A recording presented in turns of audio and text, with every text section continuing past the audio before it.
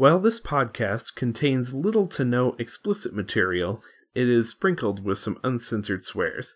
Listener discretion is advised.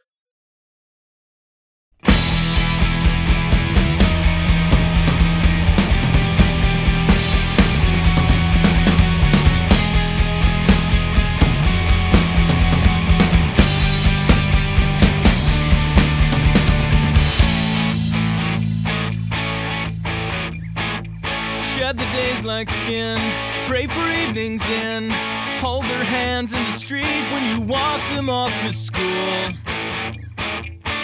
A box too full to shut, cardboard paper cut, the bleeding edge of a picture of your parents when they were cool. So much to say, I forget to start. There goes the day, fading as it passes. Forget the gray, let it fall apart. It's okay, I like you in glasses. Hello, everybody. Greetings. Yes. Ahoy. Ahoy. Yep. Shiver me timbers, all that. The Underplex is open-ish? I mean, we're open. But the film we're covering is sort of. This is a weird episode, y'all. Just strap in because we're doing a weird episode. It's strange, huh? Yeah. Yes. We have covered a shelved film before on this cast, but now we're covering a movie that never really got made, and we're covering it anyway. Mm-hmm. And we're going to also kind of talk about a little bit about the current climate and about other movies you won't be seeing. Yeah. So, in fact, can we begin by addressing that current climate right now? Because I think we need to get that out of the way. Otherwise, this is the thing that's going to be hanging over us. Yes, let's get into it. Because, this particular episode was originally going to be up and out within a few days of the leak, but life goes on, life happens. And then life happened. Yeah. Of course, what we're speaking of, unfortunately, is the decision by Warner Brothers to shelve and, in all likelihood, destroy the Batgirl movie. Yes, the Batgirl movie, and also to... Scoob. Yep. Did they really take Scoob off? Scoob Holiday Haunts, the direct-to-video streaming sequel, was canceled. It is only $2 million away from completion. Oh, but man. Yes. Not to mention, a number of shows have been completely scrubbed from HBO Max. Yes, and everyone's holding up Infinity Train as the example, which, yes, But there are many examples. There are many. You know, it's a struggle being a fan of any sort of animation, especially TV animation, especially now, for it to hope for a physical release. So the more popular ones make it. Infinity Train got 2 seasons on DVD, 2 of the 4. All the rest of them, I'm pretty sure, don't have any sort of physical release, and this was the only place they were going to be available, thanks to a deal with Cartoon Network for exclusive releasing rights. Now, a good deal of them are available on Vudu. I should point that out. But that's good to know. But that doesn't excuse what was done. Now, it's got to be pointed out that the Zaslav era of Warner Brothers is probably going to go down as the worst any studio executive has ever had. This is a train wreck, but it doesn't absolve the fact that, again, a movie that I was very, very, very excited to see, I will never get to see. And count me in the... And we will happily come back and put an amendment on this if, in fact, it does leak out in some way. Because to be clear, the movie was scrubbed for tax reasons. If they don't release it, they get their money back in taxes. Supposedly, they're holding a screening of the rough cut that they have so far for the cast and crew. That's the only place it's ever going to be seen. And then it will be put either on the shelf or, and I believe this is most likely, they're going to delete it. Yeah, I think they're going to delete the footage. Which has happened before. It's already been deleted off of the servers. No, it wasn't that it was deleted. It was that they were blocked to having access for it. It was a bad translation of the article. But that's what it. But the directors don't have access to it. We want to make it clear that if media is made, it should be finished and it should be released. And that's the climate that we're in.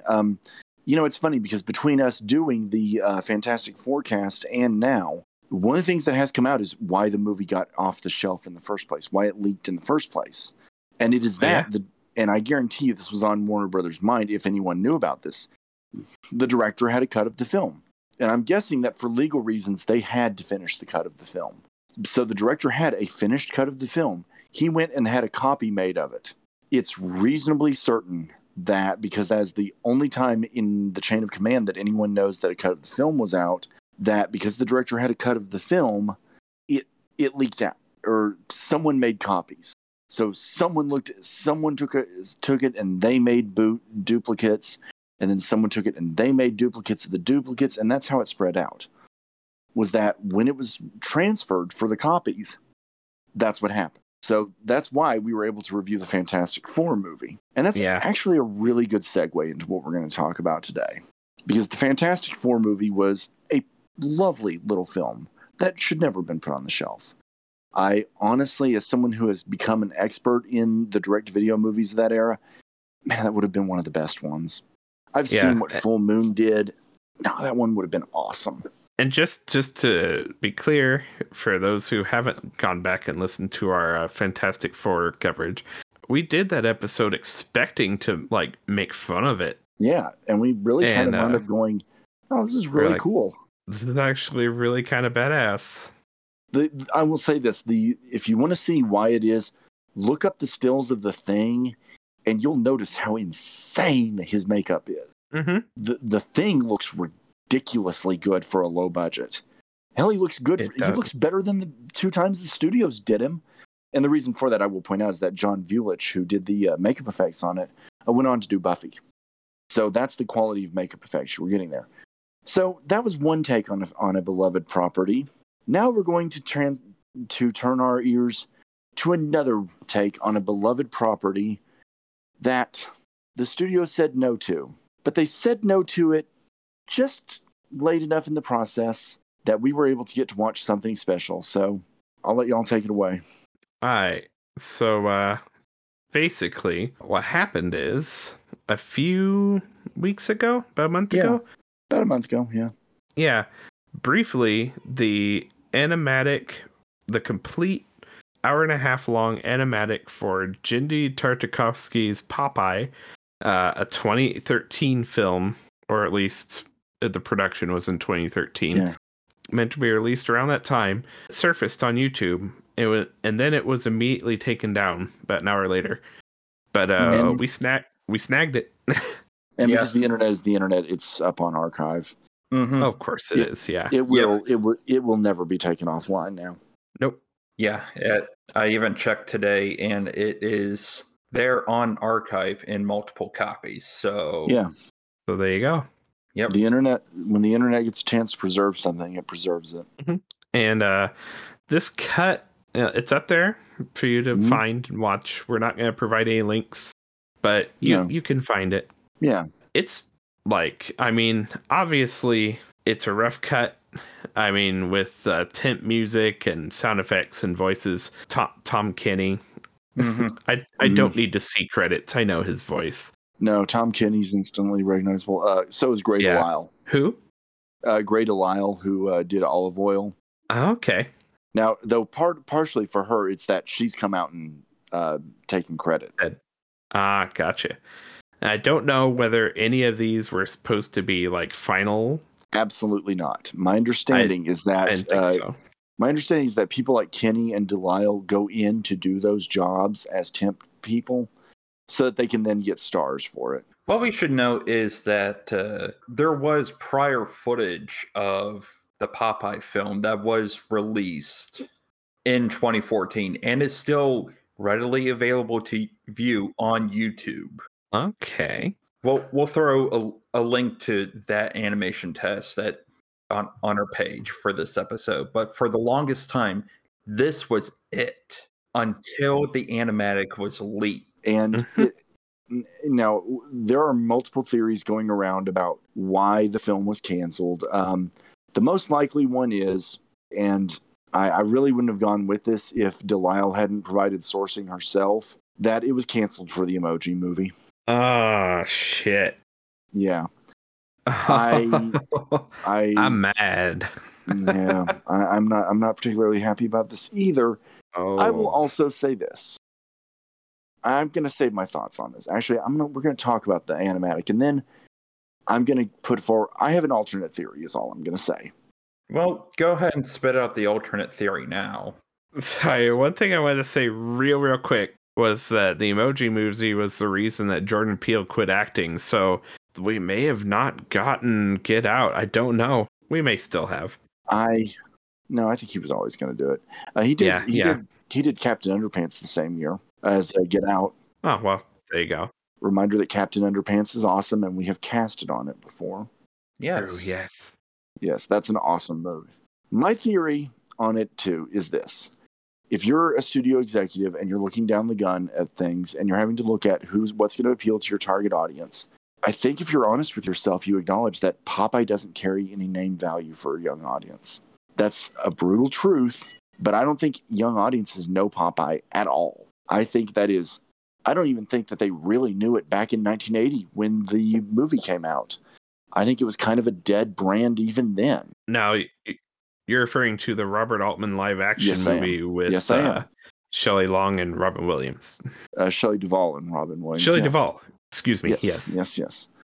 Directed by Robert Altman. Yeah. And it's important to note that it's a very Altman movie, which is kind of why it didn't do very well at the box office. But I'm going to say, Popeye doesn't really carry any cultural cachet with kids. I guarantee you Lola doesn't know who Popeye is. I guarantee you that it's also a tough brand to sell to kids. Like the idea of a sailor and it's a hard sell is what I'm saying. Like, I sort of grew up with Popeye, but really only in the way that my generation would probably would know it. And that would be through third-party distributed tapes and DVDs where the quality was very low budget and the cartoons in question would have lapsed into public domain. Yeah, that's the thing. You would know Popeye. Popeye was like one of those characters who would be like the public domain cartoons. Like, Casper, I think, kind of has the same issue. Yeah, he does. And really quick, can I point out what other thing is entirely in the public domain? The frickin' Fleischer Brothers Superman cartoons are public domain. I am dying to know how the hell that's possible. Like, there has to... Like, I can't imagine there's not some copyright. But no, those are completely public domain. Those things made me a Superman fan growing up. So, yeah. Those things, if someone ever did a theatrical release of those, I would be there immediately. So, I love those. But yeah, Popeye, that's the thing. He belongs to that... When you're public domain, you're not known to kids today. So that's a big hurdle of how do we introduce this brand? And yes, other brands have come back, but I feel like Popeye it's a big hurdle to get over, you know? Mm-hmm. And so if I'm a studio executive and I'm looking at that, I don't know that I don't greenlight the Emoji Movie. I mean, I would probably have some way to make it so that Tartakovsky could take the work elsewhere, which there are conflicting reports as to if he will. Actually, right now he's working on an adult animated film at Sony. So there are no hard feelings. Let's be clear about that. He's getting to make his adult R-rated comedy he wanted to make about a dog that's about to be neutered who goes out for a last night with his friends. Yeah, so Tartakovsky is fine. Like the last reports that I saw said that any chance to revive this version of Popeye is dead in the water. So yeah, this is it. And you know what though? This is more than we get for a lot of things because I was able to sit down on a Saturday night and watch this. And it's extremely watchable. I cannot emphasize this enough. Like, even though it's animatic, it's fluid. Yeah, it's extremely fluid. Like, we should probably explain to people what an animatic is. Yeah, that's a good idea. It's a good jumping point. All right. So an animatic is when you take the storyboards of a film and just kind of do like the bare bones, like work print of it from beginning to end. Now, a lot of animatics are not fully released to the public. Like, yes, you'll have like deleted scenes here and there thanks to the Disney Vault and all that. And very, very rarely will you get a full animatic. Case in point, the Criterion Collection release of Fantastic Mr. Fox, which actually adds some things that were cut from the film and actually Cool. fills in a couple of gaps. Mm-hmm. But that's like the one example I can name off the top of my head. Mm-hmm. I will point out that the extended cut of Into the Spider-Verse that they have has a lot of deleted scenes in very varied forms cut into the film, including some very significant subplots that were cut. And some of those are in animatic form. But this is the whole thing. This is, like I said, this is a full-length film. Mm-hmm. And it's not just storyboards. It's mostly, but it can also be like unfinished test animations that they've done, or like just whatever they have that they can just throw into this thing for. It's proof of concept. Yeah, exactly. Like for the directorial, like this is what it will look like, kind of thing. And they'll lay down like a scratch track for voices, throw in like some very basic music cues to give to the composer and be like, okay, this is what we want for this sequence. Sometimes they'll throw in like soundtracks from other movies, just as an example. Yeah. So it's basically the ground zero for the end product. It is a case of, do we have something that if we put it up on blocks and get it made, will be a true movie? Let's talk about what they had. Yeah. Because that's the thing. We can clearly, we can outline the plot of this clearer than some movies we've actually watched that were finished and released. True. Yeah, it was pretty. How did we review The Legend of Boggy Creek? I know that's one of our shortest casts. I have no memory of it. I mean, I have some memory of it, but not sure that was a good idea for a cast. We did it though. You can listen to it.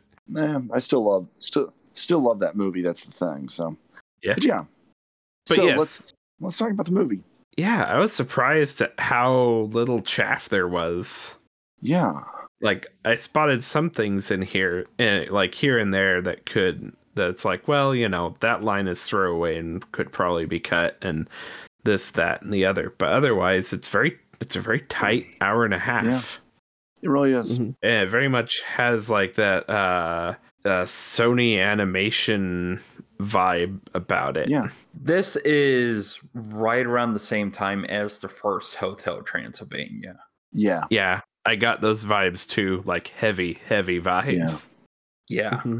So, and I'm glad you said that, because having seen Hotel Transylvania and the excellent, very noodly animation style, you can see that very clearly in here.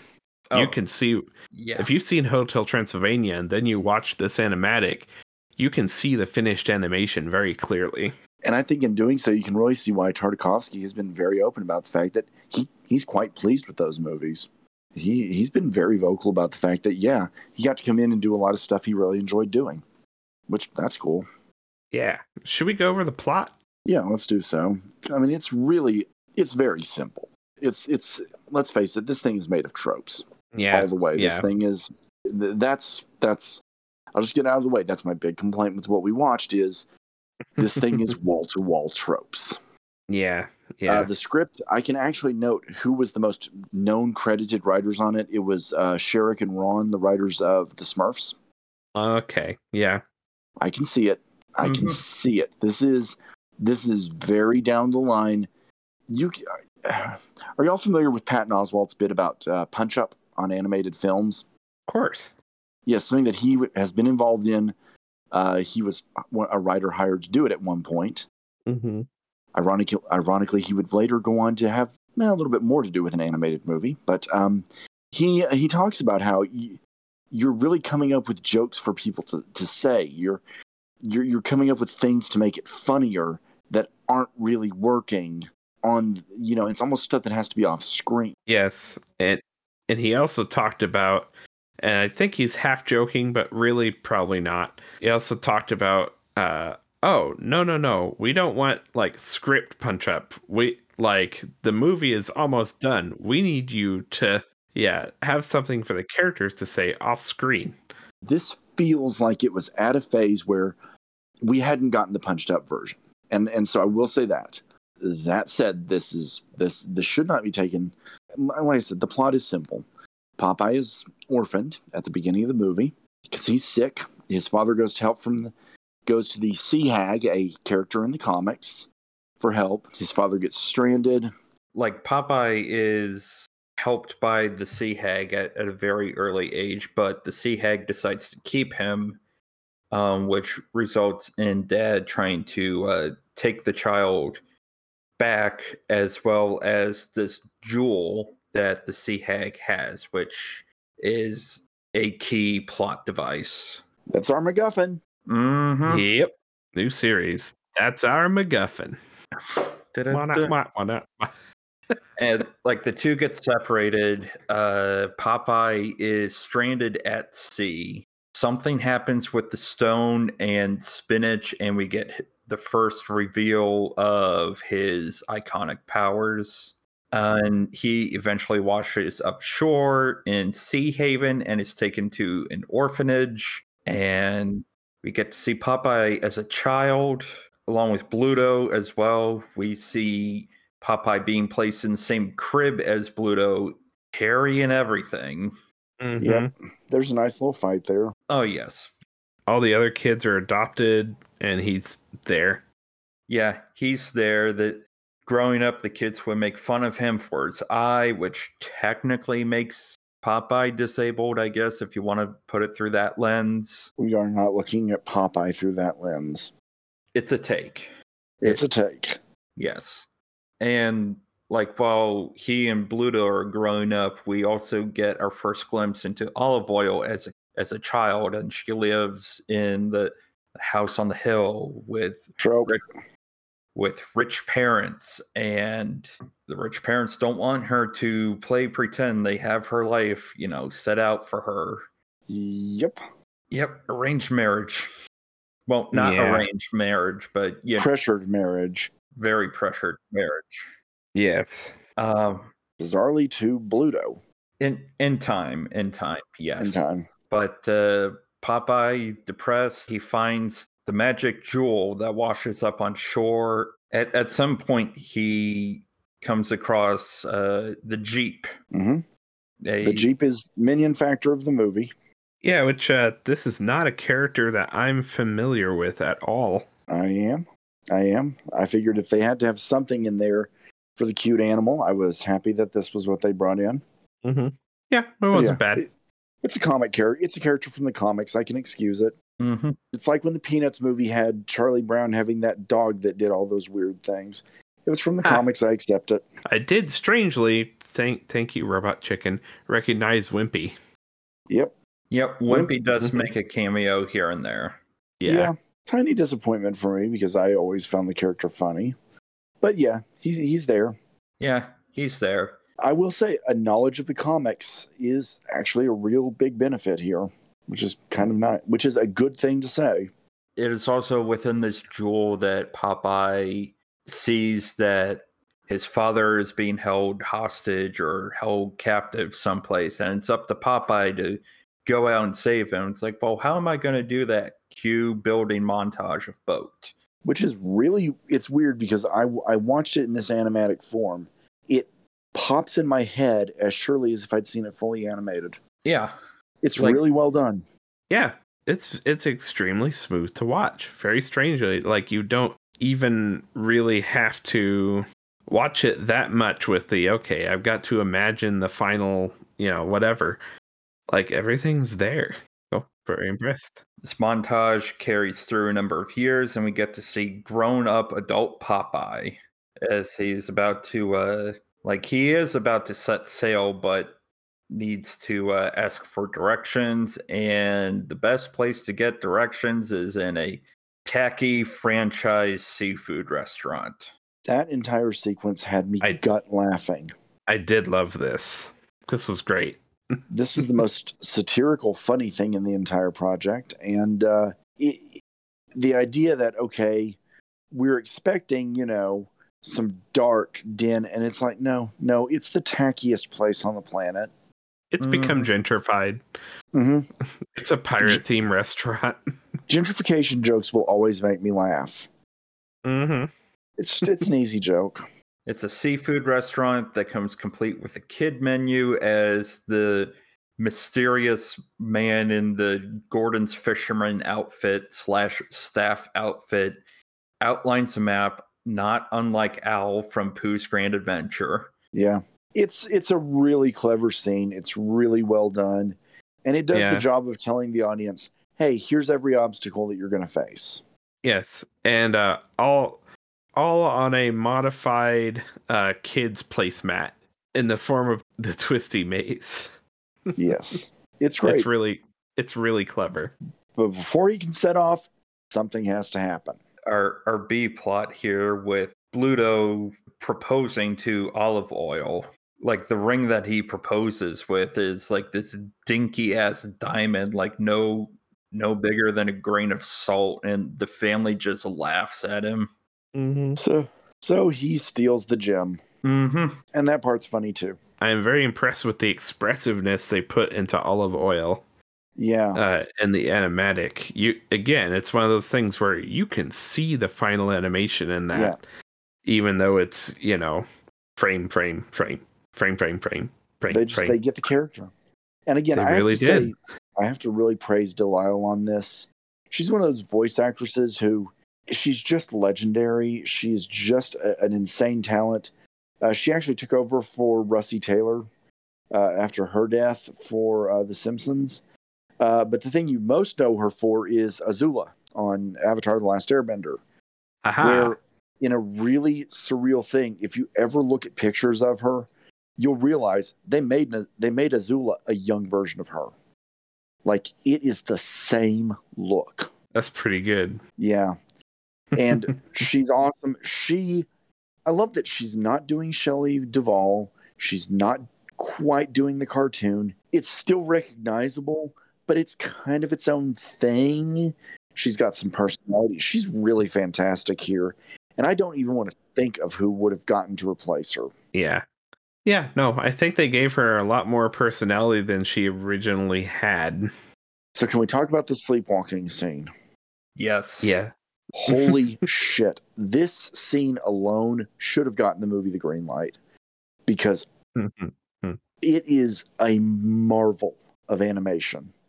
Even in animatic form, it's cartoon in the best way. And it probably would have broken the animators' brains to finish some of it, because it's just a trip. This is it. Like, I won't say I haven't seen a lot of Popeye cartoons, because I have. I think it used to play.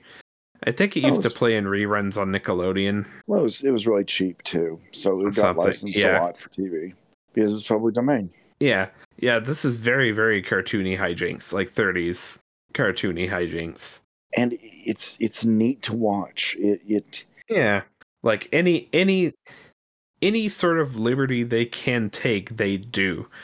Like that Popeye's ship has a lot of just one-time use functions that are never seen again.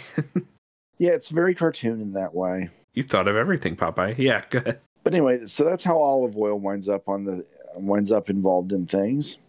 Mm-hmm. Because the ring is stuck on her finger, and they make a real point to stress that it's stuck on her finger, so that we can quickly find out that no, it's not, and she's just desperate to go on an adventure. Yeah, Cheap sees and it's like, fine. Trope. And that's kind of where the film really goes into the voyage. Yeah, it's like a solid half an hour before we get to the voyage proper. Like, it's very neatly laid out into it really is. half-hour chunks if we're doing, Yeah, it's very well structured. If we're mapping it onto the traditional story structure. Yeah, act structure, yeah. They're off on the voyage. Like, off and on, we'll get glimpses of the Sea Hag, who progressively gets uglier and uglier Cronier. Yeah. to a slightly uncomfortable extent. I really wish we'd get rid of the hook nose trope. Yes. I am begging the universe. I think the trope that I would come up with would be that her nose would wither. Yeah. Yep. Mhm. Like, That was uncomfortable. it was extremely uncomfortable. And then coupled with the fact, she's going after some level of riches. And I'm just like, oh, Okay. all right. Just put one more thing in there to make it crystal clear. It's not quite the goblins running the bank and you have to put down a rebellion, but it's close. It is. And the worst part is, I don't think it was intentional and malevolent. No. The way that the goblins and all that are because the person that wrote that stuff is a hateful monster whose name should never be spoken. She who must not be named will not be named on this cast. No, she will not. But no, I was just about to say that. It's like, yeah, I think it comes born more of they took a little too much from the comic and didn't modernize it in that way. I have to think that's it. Well, it's like okay, they kept Porky Pig with his stammer for the Looney Tunes show, but they figured out, hey, if you make sure that he's like talking and has a personality, and you see that he's flustered and he's anxious, and you actually understand it, you can get away with it. Yeah. But there's no getting around the hook nose. There's no getting around the very anti-Semitic stuff that, again, was just part of the free-floating culture at that time. Mm-hmm. Right. But having said that, there is one thing that they did modernize that I didn't notice until like 2/3 of the way through the film when he finally figured out that spinach was his thing. It's like, he usually shoots it into his corncob pipe and eats it that way. Wait, where's his corncob pipe? It is not there. Yeah, that's missing. Shit, you're right. Yeah, because... Yeah. Shit, I just now noticed that. I know, right? But here's the thing. You're not thinking of it because the rest of Popeye is so distinctive that you're not looking for it. Yeah, right, but even then, it's like the pipe is sort of part of his ensemble. Like you hear like the toots within the theme song or the opening of some of the cartoons, depending on the era. But like pipe or not, this would have been an automatic PG because we're getting into a very serious ratings creep here, which is another subject for another time. But like, okay, so the sea hag clearly has some unfortunate implications, as it were. Yeah. However, that's not the only instance that I've pointed out. No. Like the scene where we have Olive Oil pretending in her bedroom or whatever goes for the Alibaba and the 40 Thieves story. And I don't think you can necessarily do that well in 2013, let alone now. No, it's a dead horse trope. I want to think there would have been some notes before the final thing, I want to too. Yeah, because again, this is a proof of concept. Right. We don't know what would have been in the final film. Yeah. But let's talk about the Sky Pirates sequence because Yeah. This has some of the best, most stunning animation. Mm-hmm. And I also think it's in some ways it's not helpful to the film. I'll put it that way. Like the fully 3D finished animation of what we have is a scene from the Sky Pirates battle. And it's gorgeous. It is very gorgeous. But go on. Why the hell are we still doing the man in drag jokes? Why in the ever-loving hell? Yeah, I did think of that. Now, here's the thing. No, you go first. You go first. Yeah, I really don't have a right to be speaking on this, but it still pisses me off that we're doing it's funny that it's a man in dress thing.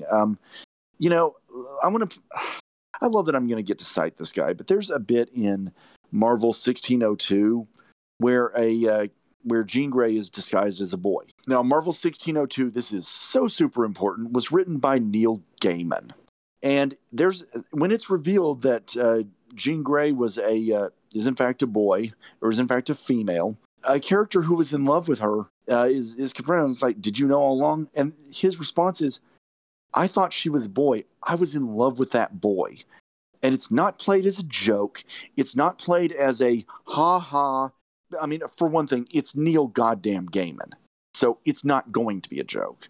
But I love how lovely that moment is. That the guy just kind of steps back and goes, that's what happened. I am completely fine with everything that this means. I don't care. That's how you handle that kind of joke in this modern age. This is not it. No. Zephyr, cede the floor to you. Now, again, this was way back in 2013. Now, the official Popeye Twitter account had celebrated International Non-Binary Pride Day and included a short clipping from an original Popeye strip where... That is true, actually. Shit. Let me pull up and read it verbatim. Yeah, because actually you're right. This actually is that's a real... God damn it, you found a much better example than I did. I'm still not mad because 1602 rules, and I recommend everybody read it. Yeah. The official Popeye Twitter account said, quote, "It's non-binary day. Happy celebration to all me amphibious pals." And the clipping is like an older bald gentleman, and you have Popeye with pipe, but also in female attire. And Popeye is talking to the bald man and says, "Lem, darling, promise you won't be mad at me if I tell you something."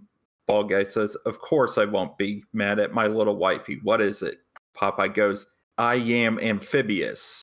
In the next panel, you have Popeye tearing off his garb to reveal his traditional uniform, and he says, "I wears both woman's and man's clothes. Arf, arf. I am Popeye the Sailor." And off screen, you have the bald man fall over in a faint. So, yeah. Is it slightly ahead of its time? Yes and no. With what we have in the animatic, because like when it got to that point in the animatic, you could easily see a clear parallel to Robin Williams in Robot Drag in Robots. Mm-hmm. It's basically that same sequence. But like looking at it through, I guess, through the eyes of 2022 and, that previous information known amongst the masses, it would be received very differently today. And let me tell you, Googling that was a difficult task. Yeah. Thanks to a fuck ton of conservatives throwing around a word that they have diluted all meaning of.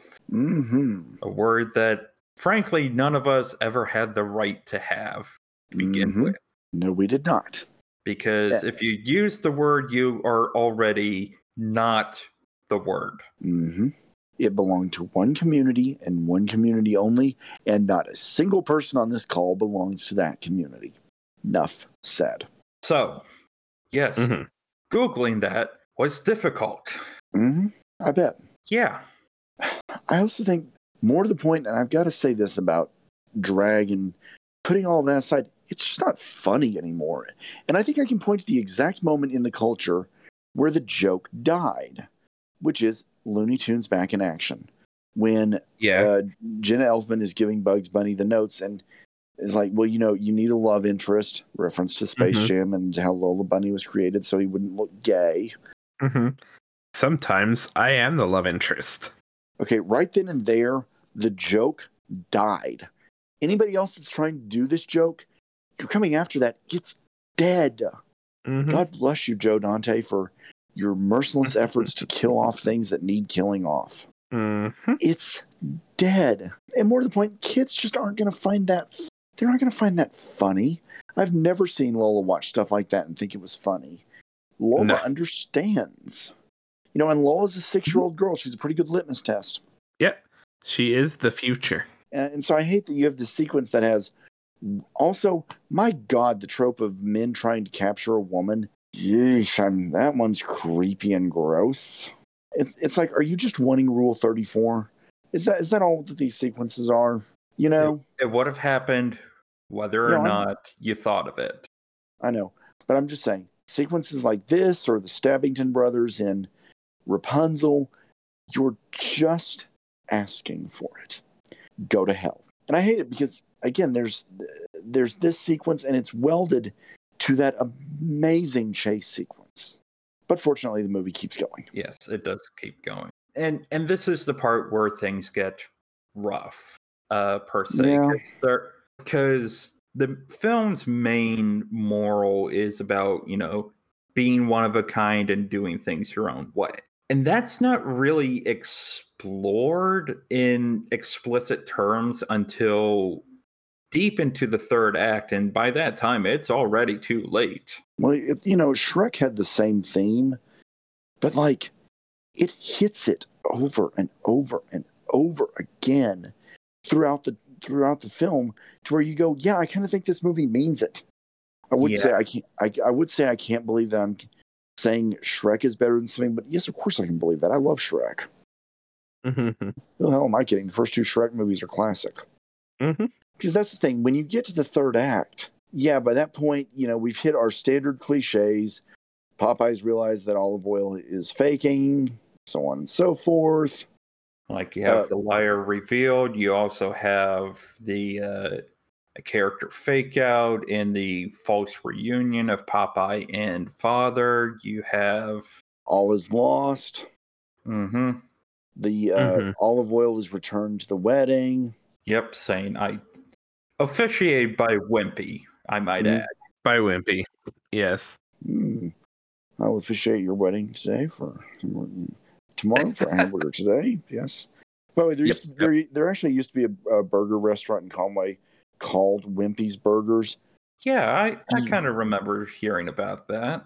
I'm pissed it's gone. I'll put it that way. I am someone who is very vocal on his love of a good, delicious, thick hamburger.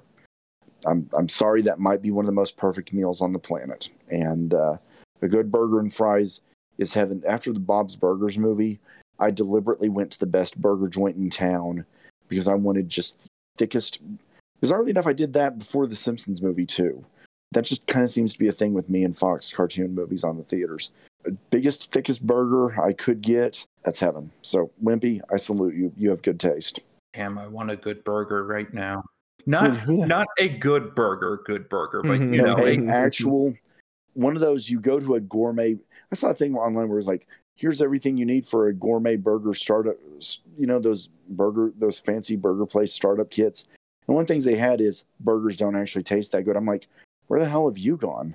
Every time I've gone to one of those fancy burger places, the first thing they make sure of is that the meat is dripping and juicy and just perfect. Yeah, no. You get what you pay for at those places. Big time. We went off track. Sometimes you pay for less. In my case, for my birthday, went to a semi-local indie burger joint and was heavily overcharged for the canned Moscato by $4. Oh yeah, you don't buy the drinks there. You better go for the food because the drinks ain't ever worth it. Mm-hmm. Burger and a water, please. Yep. Yeah, but yeah. Okay, getting back to the proper movie. We're actually really wrapping the movie up pretty quickly because that's the thing. After the Sky Pirate sequence, the movie just kind of hits speed run. I mean, it does it sluggishly in some scenes, but it pretty much is just like, okay, we've got to check these boxes off. Mm-hmm. Yeah, it sort of becomes formulaic towards the third act. I did enjoy, I have to say, like they have some interstitial bits with a little bit of narration from a fish and a seagull. Those are fun. And yeah, the fish keeps getting captured by a seagull. And at the end, when the fish says, just crawls up on shore, goes, finally, I think I've lost the seagull. I'm just gonna relax. And of course, it's a gloomy setting. And then the seagull pops up out of nowhere and says, "Hey, man, do you know where you are?" It's like this isn't rest and relaxation. No, man, it's Plunder Island. Yeah, the place where Papa was headed to. It's like, oh no, here, hop in my mouth. Yeah, come with me if you want to live. Yep. Yeah. They hops in, they fly away. Yeah, It's an easy joke. It's a good joke though. I ain't mad at it. yeah. I enjoyed that payoff. Mm-hmm. That was a good payoff. Yeah. So anyway, have to note that. Okay, Yeah. so like we get to, I guess, the climax of the film with Olive Oil as the runaway bride. You have the sea hag showing up looking worse than ever. And like as the film goes on, she looks more and more unfortunate. Mm-hmm. You know, everything's building up. You have all this energy, and then it just kind of fizzles out a little bit. Yeah, it's not bad. It's an ending. It's ending. Definitely a thing that would have been punched up, maybe. Yeah, you can really tell where they had the film ready to go and where they didn't. But yeah, you get, of course, Popeye gets reunited with his dad. There's all, it's the standard. Oh, and of course nowadays, because this is the era that we're in, the villain gets forgiven.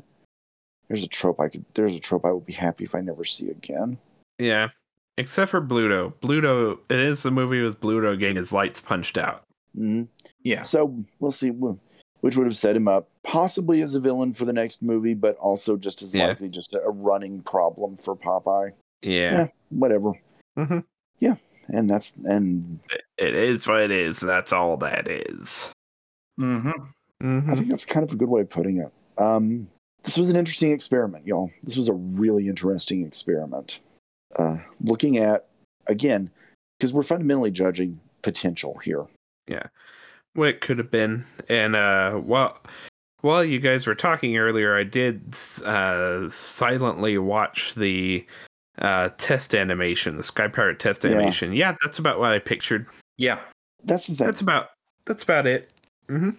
As a simulation of watching the movie, I think this is a fantastic way of doing it. You can honestly say that you can tell what it would have been. Could it have been more is the question. I believe so. There were some definite rough patches in there that could have easily been punched up either through the animation or the script, although more than likely it was the script's problem that I've had. I was real quick to point out that it was by Sherrick and Ron. That's because those are guys that they're hacks. I mean, there's just no other way to put it. These are hack writers, and there's nothing wrong with hack writers, but this is not the level. I'll put it this way: what exists now is not at the level of a lost potential masterpiece. It is at the level of a lost, potentially good film that really probably would have needed several more passes on the script before it was ready to go. It's a lost, pretty decent afternoon. Yeah, if you watch it, and I do think I put up that question of would the fact that Popeye isn't as well known, I think the animation would have been enough to get kids over the hump. I think that might have been the thing that could have done it, because it would have been exciting and it would have been fun.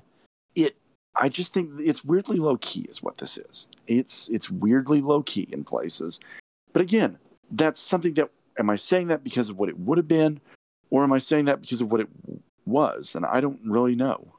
Before we get out of this, I do also have to mention one of my favorite little touches is like when he finally unlocks the spinach, as it were, at the end, and it's just like, this is it.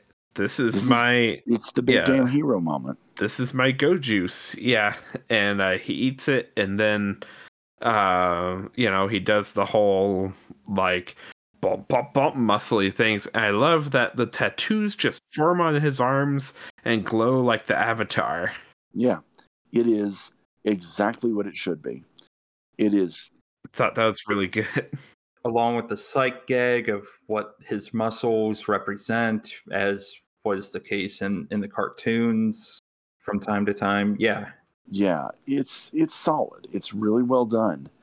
I've made it very clear. I actually really do quite like. I love a lot of the original material. I really did grow up a serious fan of this material. I do love the Altman film. I think it is wonderfully unique and wonderfully absurd. It is a love letter to the source material. It kind of did, unfortunately, loom a little larger on my mind than it should have for this, because it is such a fantastic finished film. And that's a movie that was so finished that the sets are still standing. In Malta, by the way. Those sets are still standing. Well, in that case, I had the benefit of not having that in mind, because I was going to, I think you mentioned you were going to watch it, and I was going to watch it for this cast, but it's like, I think I should probably go in fresh for this. And I think that was the smartest thing to do. I also really love the IDW comics. I love the classic comic books. IDW does great with their stuff. They really do. They really do. I want to say it was Roger Langridge that worked on these. Let me check that real quick. I will also point out that we did get a Popeye video game, not the 82 cart or the 82 cabinet game, but rather a very poorly received game from last year. Let me just and yes, it was Langridge was the writer on those. Yes. Just take a look at that. Garbage. Oh my! That was for the Switch. This is a finished game that came out. Yes, for the Switch. Oh, that's hideous. That's hideous. Oh, I need to go on my Switch right after this cast and look that up and watch the trailer. That's hideous. Holy God. That's PlayStation 1. Nah, not 1. PlayStation 2 at best. No, wow. No, that's what I was saying. I'm saying PlayStation 1. I'm telling you the first one. That's what I'm telling you about. Yeah, it doesn't. No, that's not PlayStation 2 level. That's bad. I'm not saying it's good PlayStation 2 level. No. But wow. We'll be sure to put a photo of that in our as well, just so y'all can witness this. Gonna include it. Yeah, just to be clear, the marker drawn movie that we watched looks way infinitely better than this. Yes. Yes. Yes, ultimately, it really took me doing this entire cast to realize, I really am glad that I sat down and watched this. Because as much as it has its structural flaws and stuff, it has character. It is interesting. And it is its own thing, and it is what it is. And I think that's kind of a cool thing. And I'm glad I spent my time on it. Yeah. Pretty good.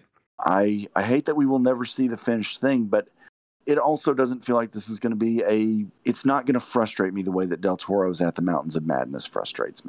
This is just sort of a nice romp. It's a nice romp. It's a cartoon. Yeah. It's a cartoon, and it's a good cartoon. I know we're a little bit divided on Tom Kenny's work. There's no denying he sounds like SpongeBob. He's not doing SpongeBob. It's SpongeBob with emphysema. That's what this is. But you know what? At least it's Tom Kenny, so I like Tom Kenny though. He's going to be in Little Rock next week. Oh, is he really? He's going to be at the Comic-Con. Yeah, the Comic-Con actually has some insane guests. A lot of voice actors. The first Kevin Conroy, the first gay actor to play Batman, will be there. I think that's cool. Yes. I did not know that, but awesome. Yeah, he will be there. Also, a certain anti-vaxxer voice actress from a show that my daughter loves will be there as well. Oh no! Someone who was once a very major celebrity crush of mine. That the more she spoke, the less I ever not happy. Yeah. Yeah. See if you believe in time minutes. Yeah. Not impressed. Not impressed with an anti-vaxxer. No. But anyway, do better. That will all be behind. That will all be behind us by the time this comes out. So, I enjoyed this experience. That's kind of all I can say about it. I'm glad we got to do this. I'm glad we got to delay a little to include the HBO Max bit.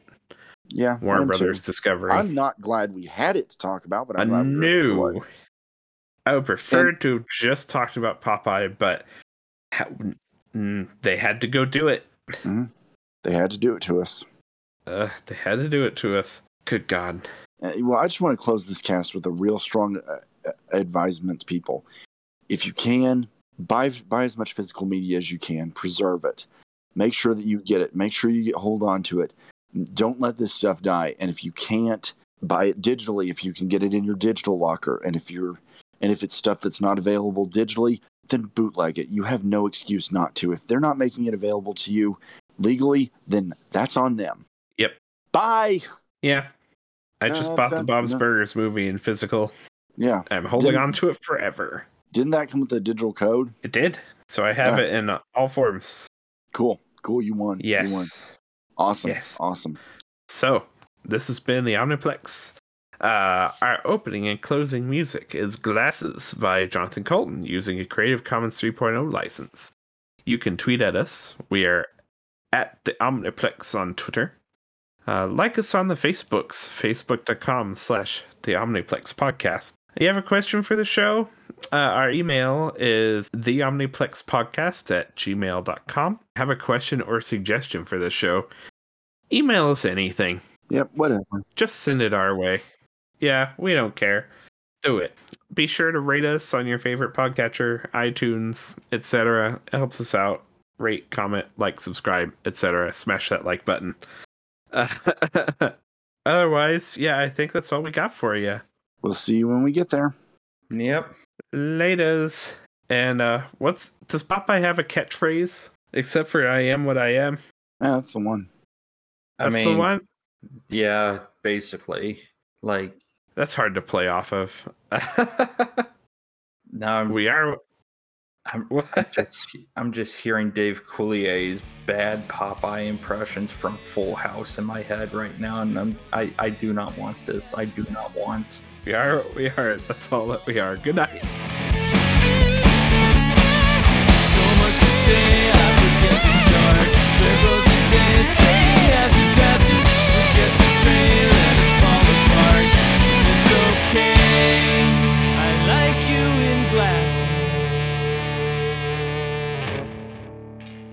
Plunder Island. That's the place you're looking for. Excuse me, where's the little sailor's room? For the 100th time, I don't work here! I need to find me a new watering hole. If you're starting from Sea Haven, you'll want to be heading west to Fish Stick Forest. Oh, well, no. Actually, in its place will be the Unseen Forest. Now, keeping your bearings will be difficult, for the storms will wreak havoc upon your way. Okay. If the forest is unseen, how are we supposed to find it? I'm telling you all I know, boy. For then you will head into the Tartar Source Seas. Oh, no. You will head into the heart of darkness. And that's where Plunder Island is? It lies beyond, but no one has made it there and lived to tell the tale. Well, my dad made it, and I will too. Thank you. Excuse me, do you have to be under 12 to order the Fish Stick Forest?